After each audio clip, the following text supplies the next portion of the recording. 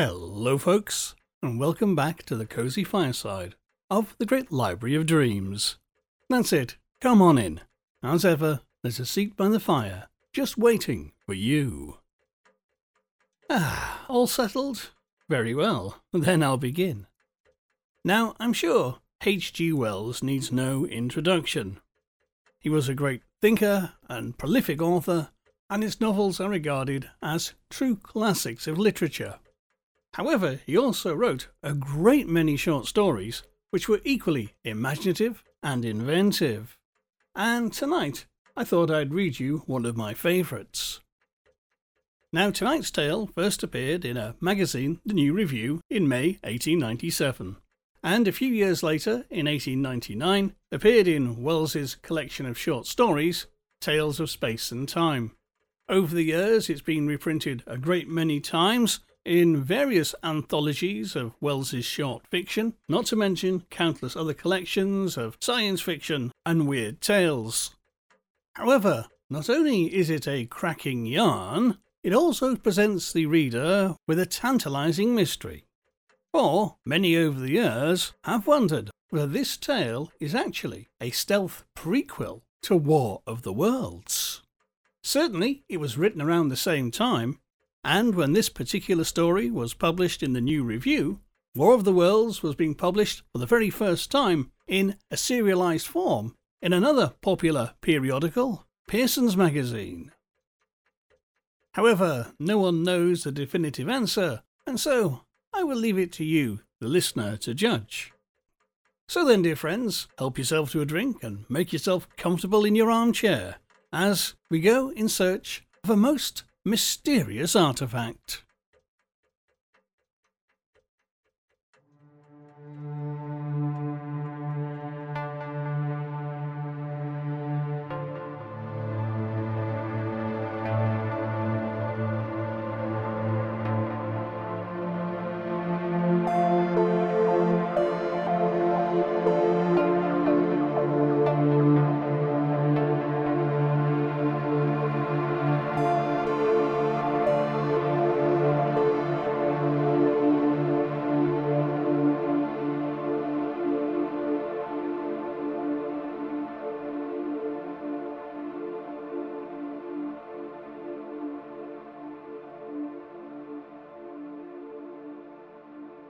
The Crystal Egg by H.G. Wells. There was, until a year ago, a little and very grimy-looking shop near Seven Dials, over which, in weather-worn yellow lettering, the name of C. Cave, naturalist and dealer in antiquities, was inscribed. The contents of its window were curiously variegated. They comprised some elephants' tusks and an imperfect set of chessmen, beads and weapons, a box of eyes, 2 skulls of tigers and 1 human, several moth-eaten stuffed monkeys, one holding a lamp, an old-fashioned cabinet, a fly-blown ostrich egg or so, some fishing tackle, and an extraordinarily dirty, empty glass fish tank. There was also, at the moment the story begins, a mass of crystal worked into the shape of an egg, and brilliantly polished. And, at that, 2 people, who stood outside the window, were looking. One of them a tall thin clergyman, the other a black-bearded young man of dusky complexion and unobtrusive costume.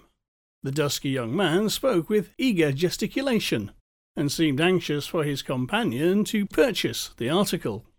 While they were there, Mr. Cave came into his shop, his beard still wagging with the bread and butter of his tea. When he saw these men and the object of their regard, his countenance fell.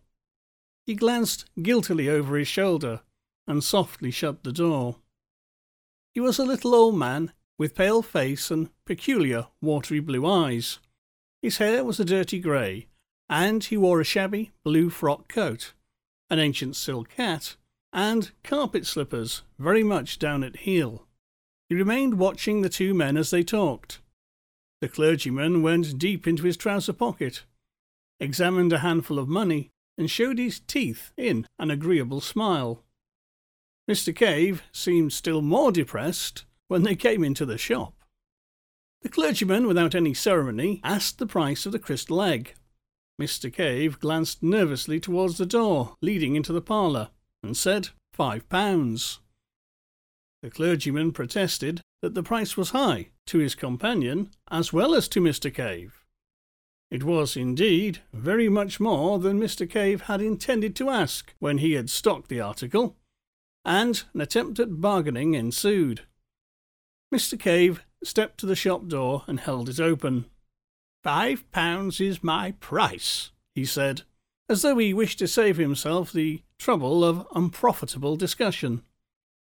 As he did so, the upper portion of a woman's face appeared in the blind in the glass upper panel of the door leading into the parlour, and stared curiously at the two customers. £5 is my price, said Mr. Cave, with a quiver in his voice. The swarthy young man had so far remained a spectator, watching Cave keenly. Now he spoke. "Give him £5, he said.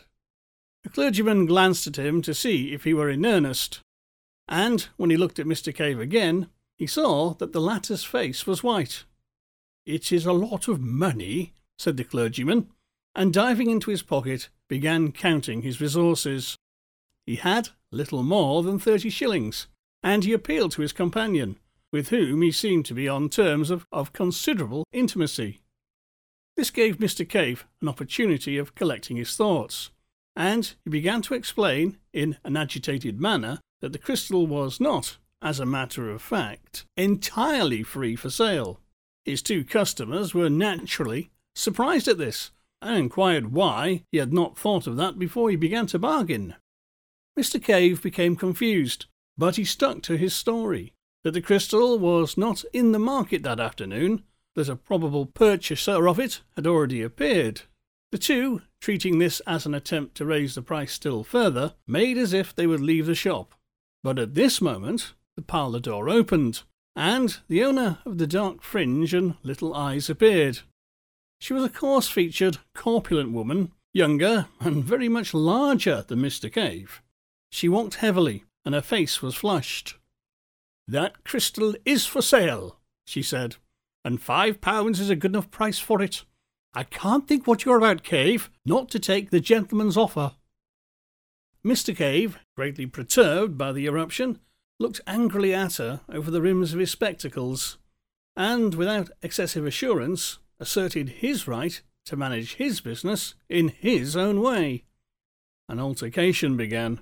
The two customers watched the scene with interest and some amusement, occasionally assisting Mrs. Cave with suggestions. Mr. Cave, hard driven, persisted in a confused and impossible story of an inquiry for the crystal that morning, and his agitation became painful. But he stuck to his point with extraordinary persistence. It was the young Oriental who ended this curious controversy. He proposed that he should call again in the course of 2 days, as so to give the alleged inquirer a fair chance. "And then we must insist," said the clergyman. £5. Mrs. Cave took it on herself to apologise for her husband, explaining that he was sometimes a little odd, and, as the two customers left, the couple prepared for a free discussion of the incident in all its bearings. Mrs. Cave talked to her husband with singular directness. The poor little man, quivering with emotion, muddled himself between his stories, maintaining on one hand that he had another customer in view, and on the other that the crystal was honestly worth 10 guineas. "Why did you ask £5? said his wife. "Do let me manage my business my own way," said Mr. Cave.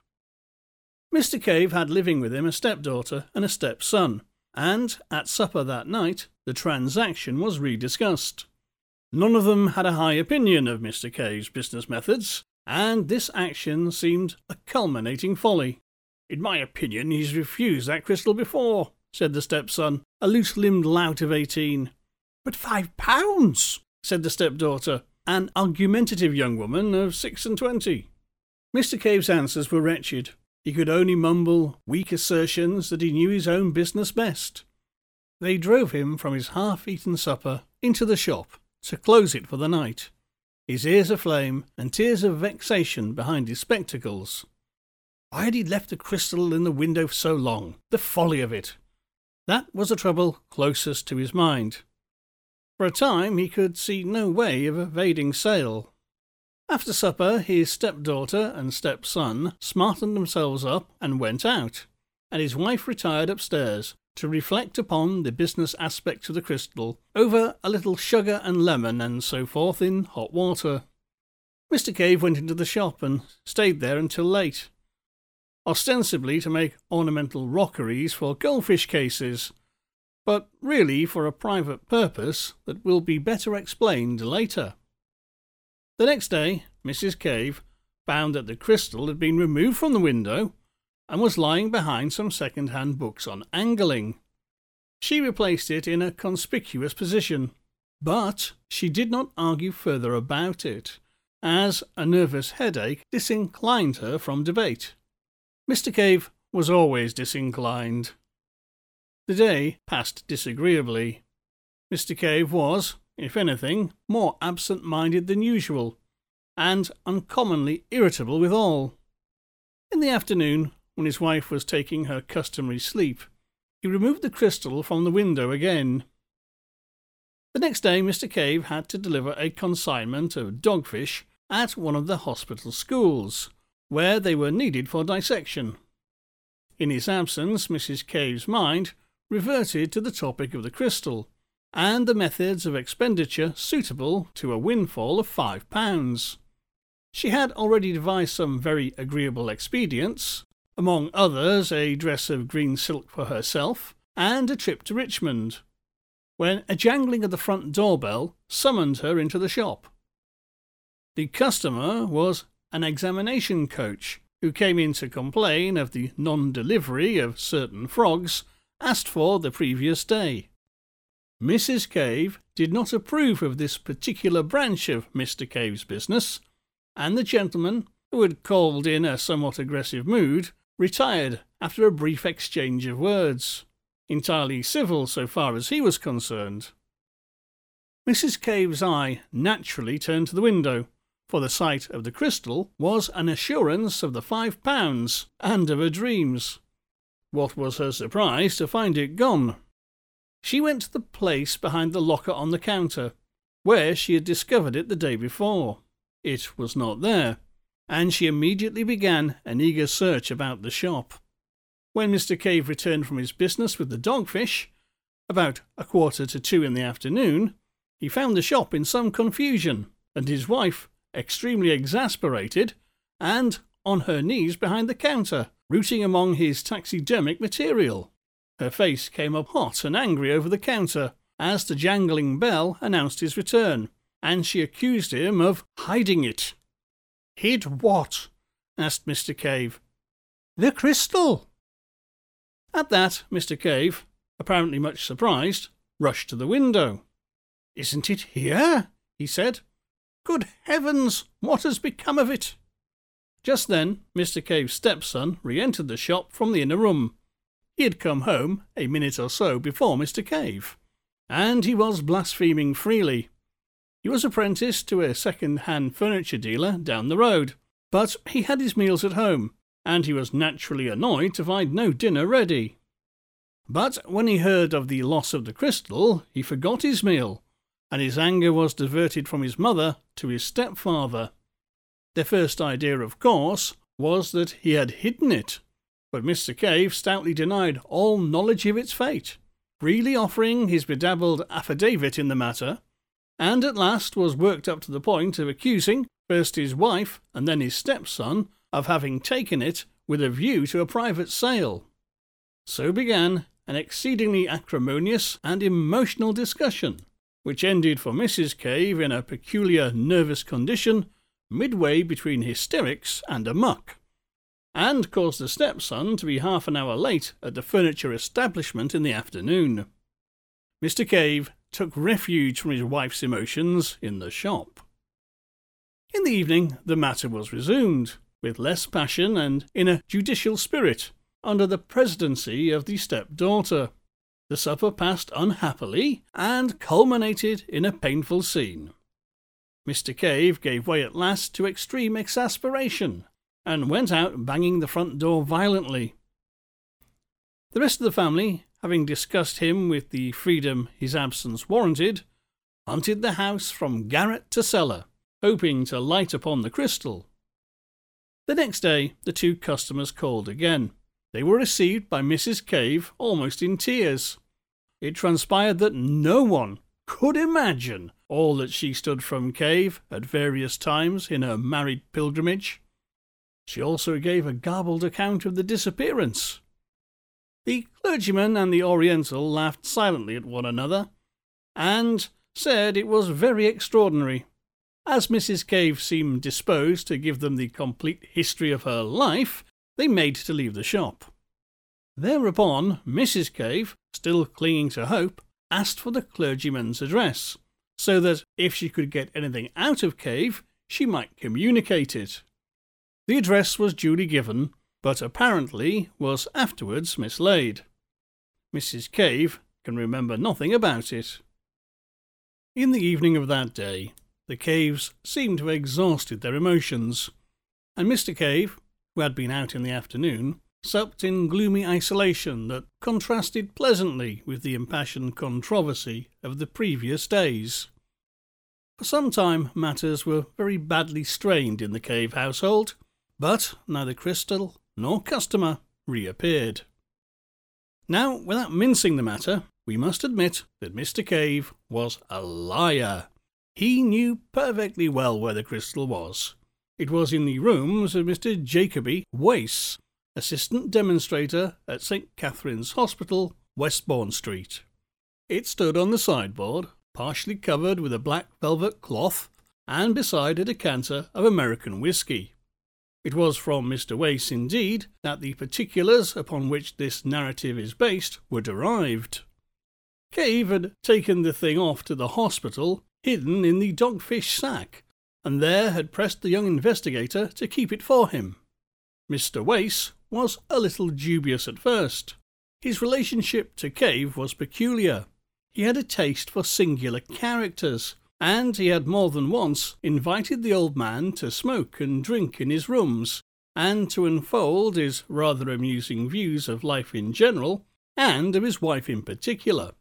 Mr. Wace had encountered Mrs. Cave too, on occasions when Mr. Cave was not home to attend to him. He knew the constant interference to which Cave was subjected, and, having weighed the story judicially, he decided to give the crystal a refuge. Mr. Cave promised to explain the reasons for his remarkable affection for the crystal more fully on a later occasion, but he spoke distinctly of seeing visions therein. He called on Mr. Wace the same evening. He told a complicated story. The crystal, he said, had come into his possession with other oddments at the forced sale of another curiosity dealer's effects, and not knowing what its value might be, he had ticketed it at 10 shillings. It hung upon his hands at that price for some months, and he was thinking of reducing the figure, when he made a singular discovery. At that time his health was very bad, and it must be borne in mind that throughout all this experience his physical condition was one of ebb, and he was in considerable distress by reason of the negligence, the positive ill-treatment even, he received from his wife and step-children. His wife was vain, extravagant, unfeeling, and had a growing taste for private drinking. His stepdaughter was mean and overreaching, and his stepson had conceived a violent dislike for him, and lost no chance in showing it. The requirements of his business pressed heavily upon him, and Mr. Wace does not think that he was altogether free from occasional intemperance. He had begun life in a comfortable position, he was a man of fair education, and he suffered, for weeks at a stretch, from melancholia and insomnia. Afraid to disturb his family, he would slip quietly from his wife's side when his thoughts became intolerable, and wander about the house. And about 3 o'clock one morning, late in August, chance directed him into the shop. The dirty little place was impenetrably black, except in one spot, where he perceived an unusual glow of light. Approaching this, he discovered it to be the crystal egg, which was standing on the corner of the counter towards the window. A thin ray smote through a crack in the shutters, impinged upon the object, and it seemed, as it were, to fill its entire interior. It occurred to Mr. Cave that this was not in accordance with the laws of optics as he had known them in his younger days. He could understand the rays being refracted by the crystal and coming to a focus in its interior, but this diffusion jarred with his physical conceptions. He approached the crystal nearly, peering into it and round it, transient revival of the scientific curiosity that in his youth had determined his choice of calling. He was surprised to find the light not steady, but writhing within the substance of the egg, as though that object was a hollow sphere of some luminous vapour. In moving about to get different points of view, he suddenly found he had come between it and the ray, and that the crystal, none the less, remained luminous. Greatly astonished, he lifted it out of the light ray and carried it to the darkest part of the shop. It remained bright for some 4 or 5 minutes, when it slowly faded and went out. He placed it in the thin streak of daylight, and its luminousness was almost immediately restored. So far at least, Mr. Wace was able to verify the remarkable story of Mr. Cave. He has himself repeatedly held this crystal in a ray of light, which had to be of a less diameter than 1 millimetre, and in perfect darkness, such as could be produced by velvet wrapping, the crystal did undoubtedly appear very faintly phosphorescent. It would seem, however, that the luminousness was of some exceptional sort, and not equally visible to all eyes. For Mr. Harbinger, whose name will be familiar to the scientific reader in connection with the Pasteur Institute, was quite unable to see any light whatever, and Mr. Wace's own capacity for its appreciation was out of comparison inferior to that of Mr. Cave's. Even with Mr. Cave, the power varied very considerably. His vision was most vivid during states of extreme weakness and fatigue. Now, from the outset, this light in the crystal exercised a curious fascination upon Mr. Cave, and it says more for his loneliness of soul than a volume of pathetic writing could do that he told no human being of his curious observations. He seemed to have been living in such an atmosphere of petty spite that to admit the existence of a pleasure would have been to risk the loss of it. He found that, as the dawn advanced and the amount of diffused light increased, the crystal became, to all appearance, non-luminous, and for some time he was unable to see anything in it except at night time, in dark corners of the shop. But the use of an old velvet cloth, which he used as a background for a collection of minerals, occurred to him, and by doubling this and putting it over his head and hands, he was able to get a sight of the luminous movement within the crystal, even in the daytime. He was very cautious lest he should be thus discovered by his wife, and he practised this occupation only in the afternoons, when she was asleep upstairs, and then circumspectly in a hollow under the counter. And one day, turning the crystal about in his hands, he saw something. It came and went like a flash, but it gave him the impression that the object had for a moment opened to him the view of a wide and spacious and strange country. And turning it about, he did, just as the light faded, see the same vision again. Now, it would be tedious and unnecessary to state all the phases of Mr. Cave's discovery from this point. Suffice that the effect was this. The crystal, being peered into at an angle of about 137 degrees from the direction of the illuminating ray, gave a clear and consistent picture of a wide and peculiar countryside. It was not dreamlike at all. It produced a definite impression of reality, and the better the light, the more real and solid it seemed.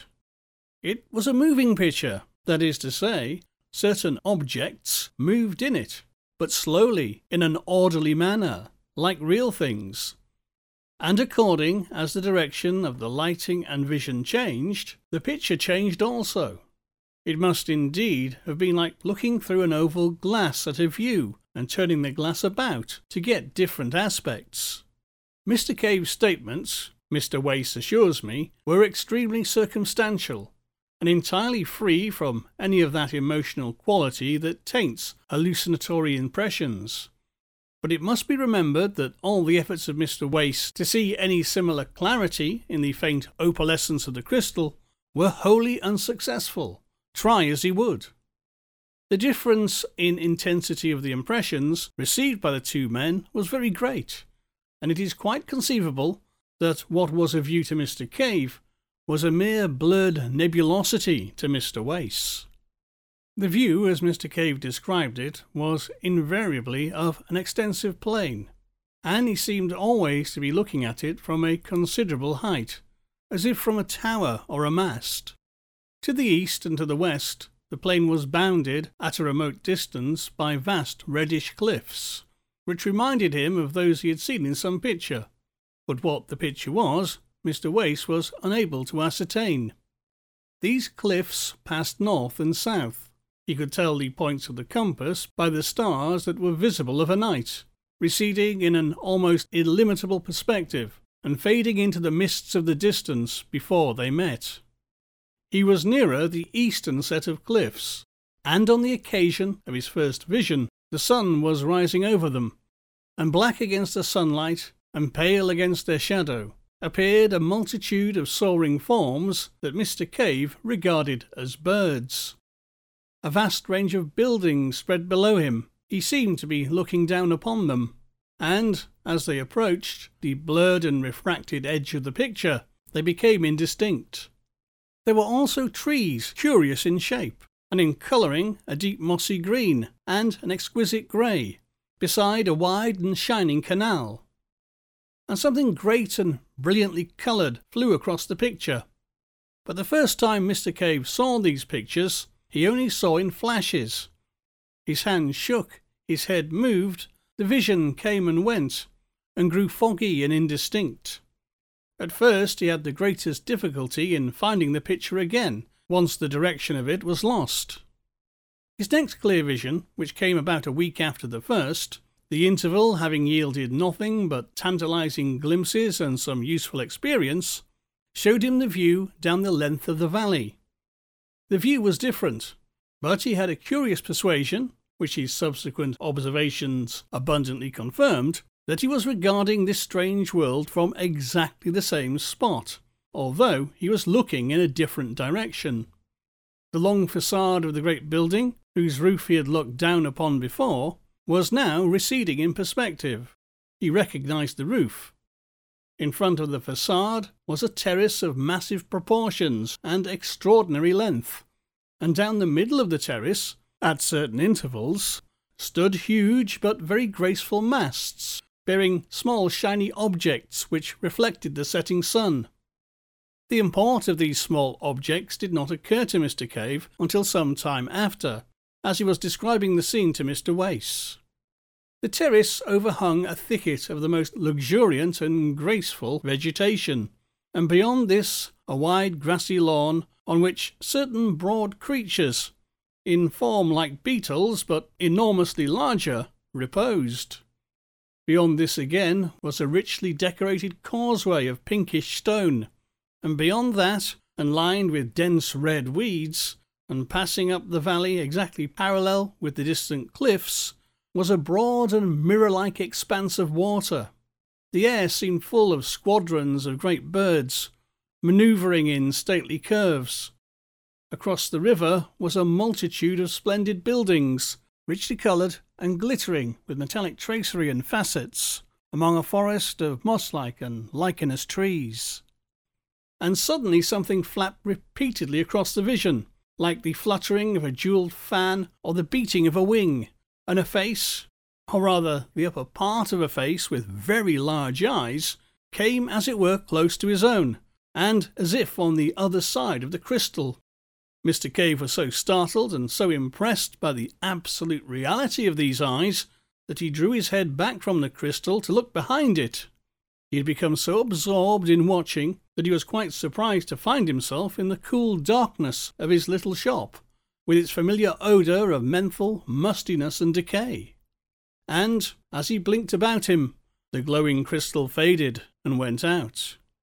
Such were the first general impressions of Mr. Cave. The story is curiously direct and circumstantial. From the outset, when the valley first flashed momentarily on his senses, his imagination was strangely affected, and, as he began to appreciate the details of the scene he saw, his wonder rose to the point of a passion. He went about his business, listless and distraught, thinking only of the time when he should be able to return to his watching. And then, a few weeks after his first sight of the valley, came the two customers, the stress and excitement of their offer, and the narrow escape of the crystal from sale, as I have already told. Now, while the thing was Mr. Cave's secret, it remained a mere wonder, a thing to creep to covertly and peep at, as a child might peep upon a forbidden garden. But Mr. Wace has, for a young scientific investigator, a particularly lucid and consecutive habit of mind. Directly the crystal in the story came to him, and he had satisfied himself by seeing the phosphorescence with his own eyes that there really was a certain evidence for Mr. Cave's statements, he proceeded to develop the matter systematically. Mr. Cave was only too eager to come and feast his eyes on this wonderland he saw, and he came every night from 8:30 until 10:30, and sometimes, in Mr. Wace's absence, during the day. On Sunday afternoons also he came. From the outset, Mr. Wace made copious notes, and it was due to his scientific method that the relation between the direction from which the initiating ray entered the crystal and the orientation of the picture were proved. And by covering the crystal in a box perforated only with a small aperture to admit the exciting ray, and by substituting black holland for his buff blinds, he greatly improved the conditions of the observations, so that in a little while they were able to survey the valley in any direction they desired. So, having cleared the way, we may give a brief account of this visionary world within the crystal. The things were, in all cases, seen by Mr. Cave, and the method of working was invariably for him to watch the crystal and report what he saw, while Mr. Wace, who as a science student had learnt the trick of writing in the dark, wrote a brief note of his report. When the crystal faded, it was put into its box in the proper position and the electric light turned on. Mr. Wace asked questions and suggested observations to clear up difficult points. Nothing, indeed, could have been less visionary and more matter-of-fact. The attention of Mr. Cave had been speedily directed to the bird-like creatures he had seen so abundantly present in each of his earlier visions. His first impression was soon corrected, and he considered for a time they might represent a diurnal species of bat. Then he thought, grotesquely enough, that they might be cherubs. Their heads were round and curiously human, and it was the eye of one of them that had so startled him on his second observation. They had broad silvery wings, not feathered, but glistening, almost brilliantly, as new-killed fish, and with the same subtle play of colour. And these wings were not built on the plan of birdwing or bat, Mr. Wace learned, but supported by two curved ribs radiating from the body. A sort of butterfly wing with curved ribs seems best to express their appearance. The body was small, but fitted with two bunches of prehensile organs, like long tentacles, immediately under the mouth.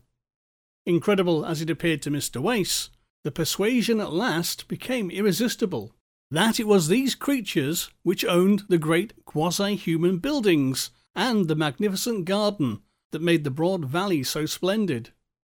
And Mr. Cave perceived that the buildings, with other peculiarities, had no doors, but that the great circular windows, which opened freely, gave the creatures egress and entrance. They would alight upon their tentacles, fold their wings to a smallness, almost rod-like, and hop into the interior. But among them was a multitude of smaller winged creatures, like great dragonflies and moths and flying beetles, and across the greensward brilliantly coloured gigantic ground beetles crawled lazily to and fro. Moreover, on the causeways and terraces, large-headed creatures, similar to the greater winged flies, but wingless, were visible, hopping busily upon their hand-like tangle of tentacles. Allusion has already been made to the glittering objects upon masts that stood upon the terrace of the nearer building. It dawned upon Mr. Cave, after regarding one of these masts very fixedly on one particularly vivid day, that the glittering object there was a crystal exactly like that into which he peered, and a still more careful scrutiny convinced him that each one, in a vista of nearly 20, carried a similar object. Occasionally one of the large flying creatures would flutter up to one, and, folding its wings and coiling a number of its tentacles about the mast, would regard the crystal fixedly for a space, sometimes for as long as 15 minutes, and a series of observations, made at the suggestion of Mr. Wace, convinced both watchers that, so far as this visionary world was concerned, the crystal into which they peered actually stood at the summit of the endmost mast of the terrace, and that on one occasion at least one of these inhabitants of this other world had looked into Mr. Cave's face while he was making these observations. So much for the essential facts of this very singular story. Unless we dismiss it all as the ingenious fabrication of Mr. Wace, we have to believe one of two things. Either that Mr. Cave's crystal was in two worlds at once, and that, while it was carried about in one, it remained stationary in the other, which seems altogether absurd. Or else it had some peculiar relation of sympathy with another, and exactly similar crystal in this world, so that what was seen in the interior of one in this world was, under suitable conditions, visible to an observer in the corresponding crystal in the other world, and vice versa. At last, indeed, we do not know of any way in which two crystals could so come en rapport, but nowadays we know enough to understand that the thing is not altogether impossible. The view of the crystals as en rapport was the supposition that occurred to Mr. Wace, and to me at least it seems extremely plausible. And where was this other world? On this also the alert intelligence of Mr. Wace speedily threw light. After sunset the sky darkened rapidly. There was a very brief twilight interval indeed, and the stars shone out. They were recognisably the same as those we see, arranged in the same constellations. Mr. Cave recognised the Bear, the Pleiades, Aldebaran, and Sirius. So that other world must be somewhere in the solar system, and, at utmost, only a few hundreds of millions of miles from our own. Following up this clue, Mr. Wace learned that the midnight sky was a darker blue even than our midwinter sky, and that the sun seemed a little smaller. And there were two small moons, like our moon but smaller and quite differently marked, one of which moved so rapidly that its motion was clearly visible as one regarded it. These moons were never high in the sky, but vanished as they rose. That is, every time they revolved, they were eclipsed because they were so near their primary planet. All this answers quite completely, although Mr. Cave did not know it, to what must be the condition of things on Mars. Indeed, it seems an exceedingly plausible conclusion that, peering into this crystal, Mr. Cave did actually see the planet Mars and its inhabitants. And, if that be the case, then the evening star that shone so brilliantly in the sky of that distant vision was neither more nor less than our own familiar Earth. For a time the Martians, if they were Martians, do not seem to have known of Mr. Cave's inspection. Once or twice one would come to peer and go away very shortly to some other mast, as though the vision was unsatisfactory. During this time Mr. Cave was able to watch the proceedings of these winged people without being disturbed by their attentions, and although his report is necessarily vague and fragmentary, it is nevertheless very suggestive. Imagine the impression of humanity a Martian observer would get who, after a difficult process of preparation, and with considerable fatigue to the eyes, was able to peer at London from the steeple of St. Martin's Church for stretches, at longest of 4 minutes at a time.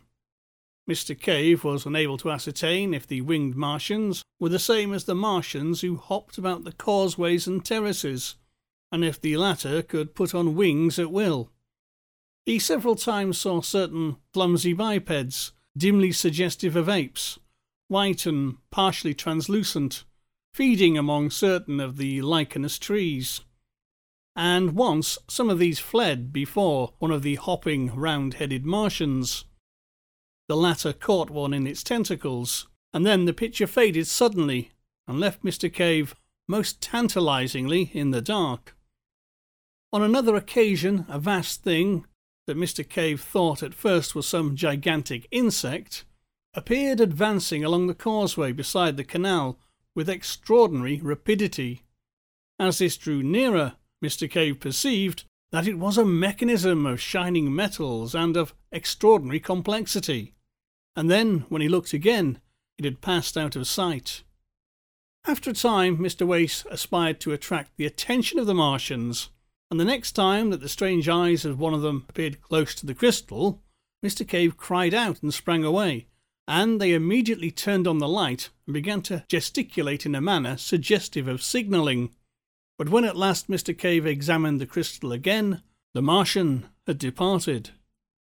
Thus far these observations had progressed in early November, and then Mr. Cave, feeling that the suspicions of his family about the crystal were allayed, began to take it to and fro with him, in order that, as occasion arose in the daytime or night, he might comfort himself with what was fast becoming the most real thing in his existence. In December, Mr. Wace's work in connection with a forthcoming examination became heavy. The sittings were reluctantly suspended for a week, and for 10 or 11 days, he is not quite sure which, he saw nothing of Cave. He then grew anxious to resume these investigations, and, the stress of his seasonal labours being abated, 7 Dials. At the corner he noticed a shutter before a bird fancier's window, and then another at a cobbler's. Mr. Cave's shop was closed. He rapped, and the door was opened by the stepson in black. He at once called Mrs. Cave, who was, Mr. Wace could not but observe, in cheap but ample widow's weeds of the most imposing pattern. Without any very great surprise, Mr. Wace learnt that Cave was dead and already buried. She was in tears, and her voice was a little thick. She had just returned from Highgate. Her mind seemed occupied with her own prospects and the honourable details of the obsequies. But Mr. Wace was at last able to learn the particulars of Cave's death.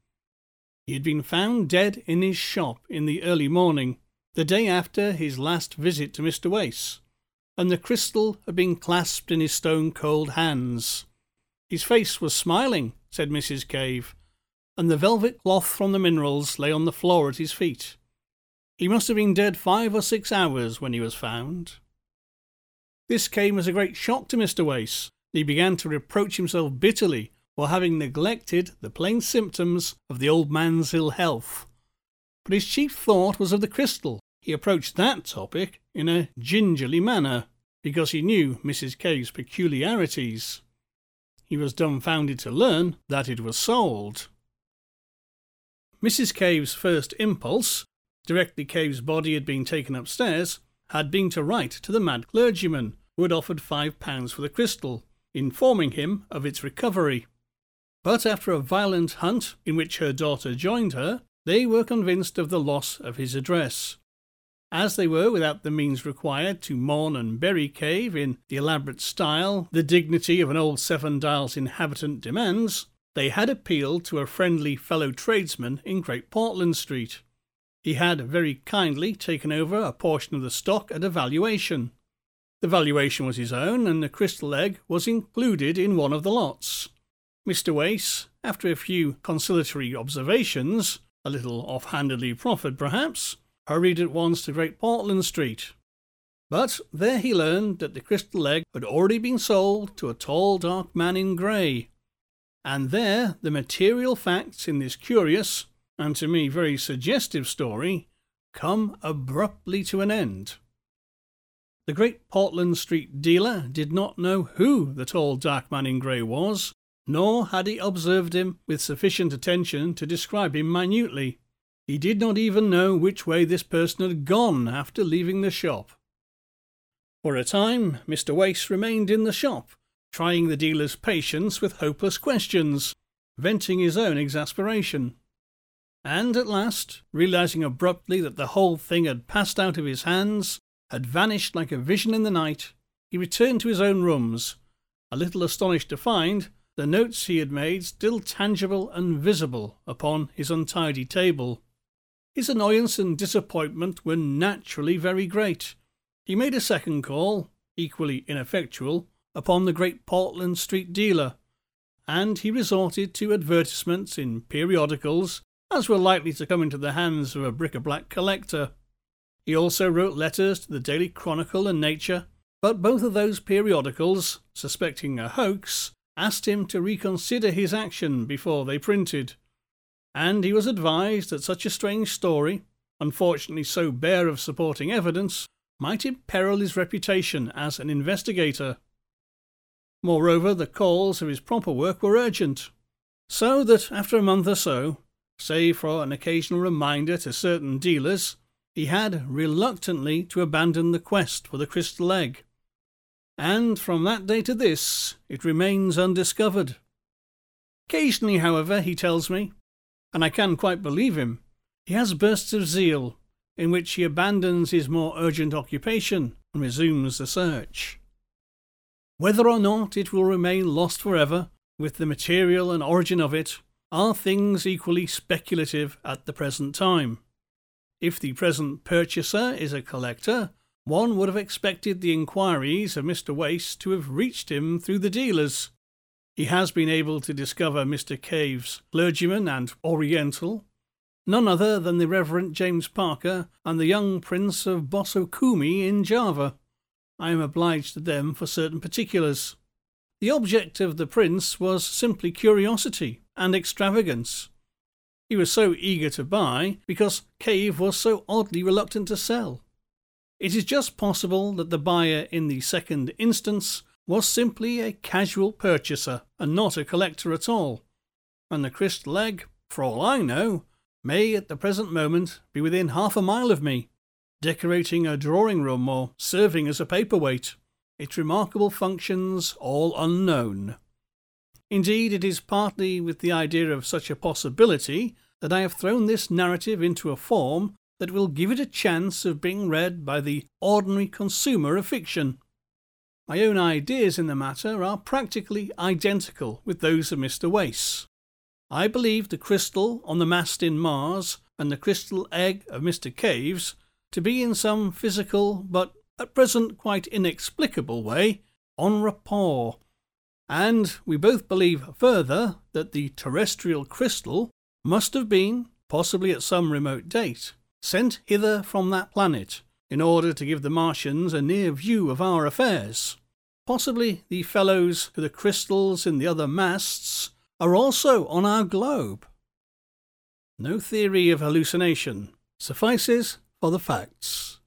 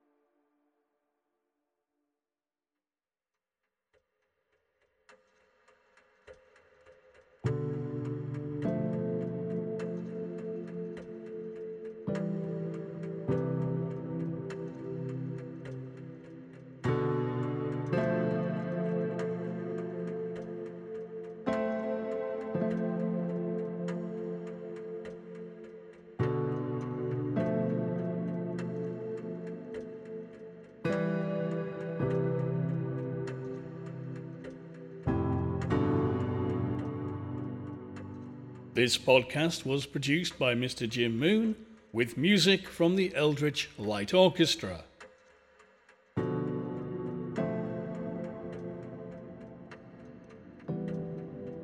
If you enjoyed this show, please consider leaving us a review or a rating so other people can find it. If you really like the show, consider buying us a coffee at coffee.com/Hypnagoria or becoming a Patreon at patreon.com/Hypnagoria, where subscribers can get exclusive new shows every month and access the Patreon's only podcasting vault. For more nonsense, call into our site hypnagoria.com, where you can find all manner of essays and articles on the weird and the wonderful, plus my other podcasts, plus links to YouTube and all the usual social media gubbins. This has been a Great Library of Dreams production.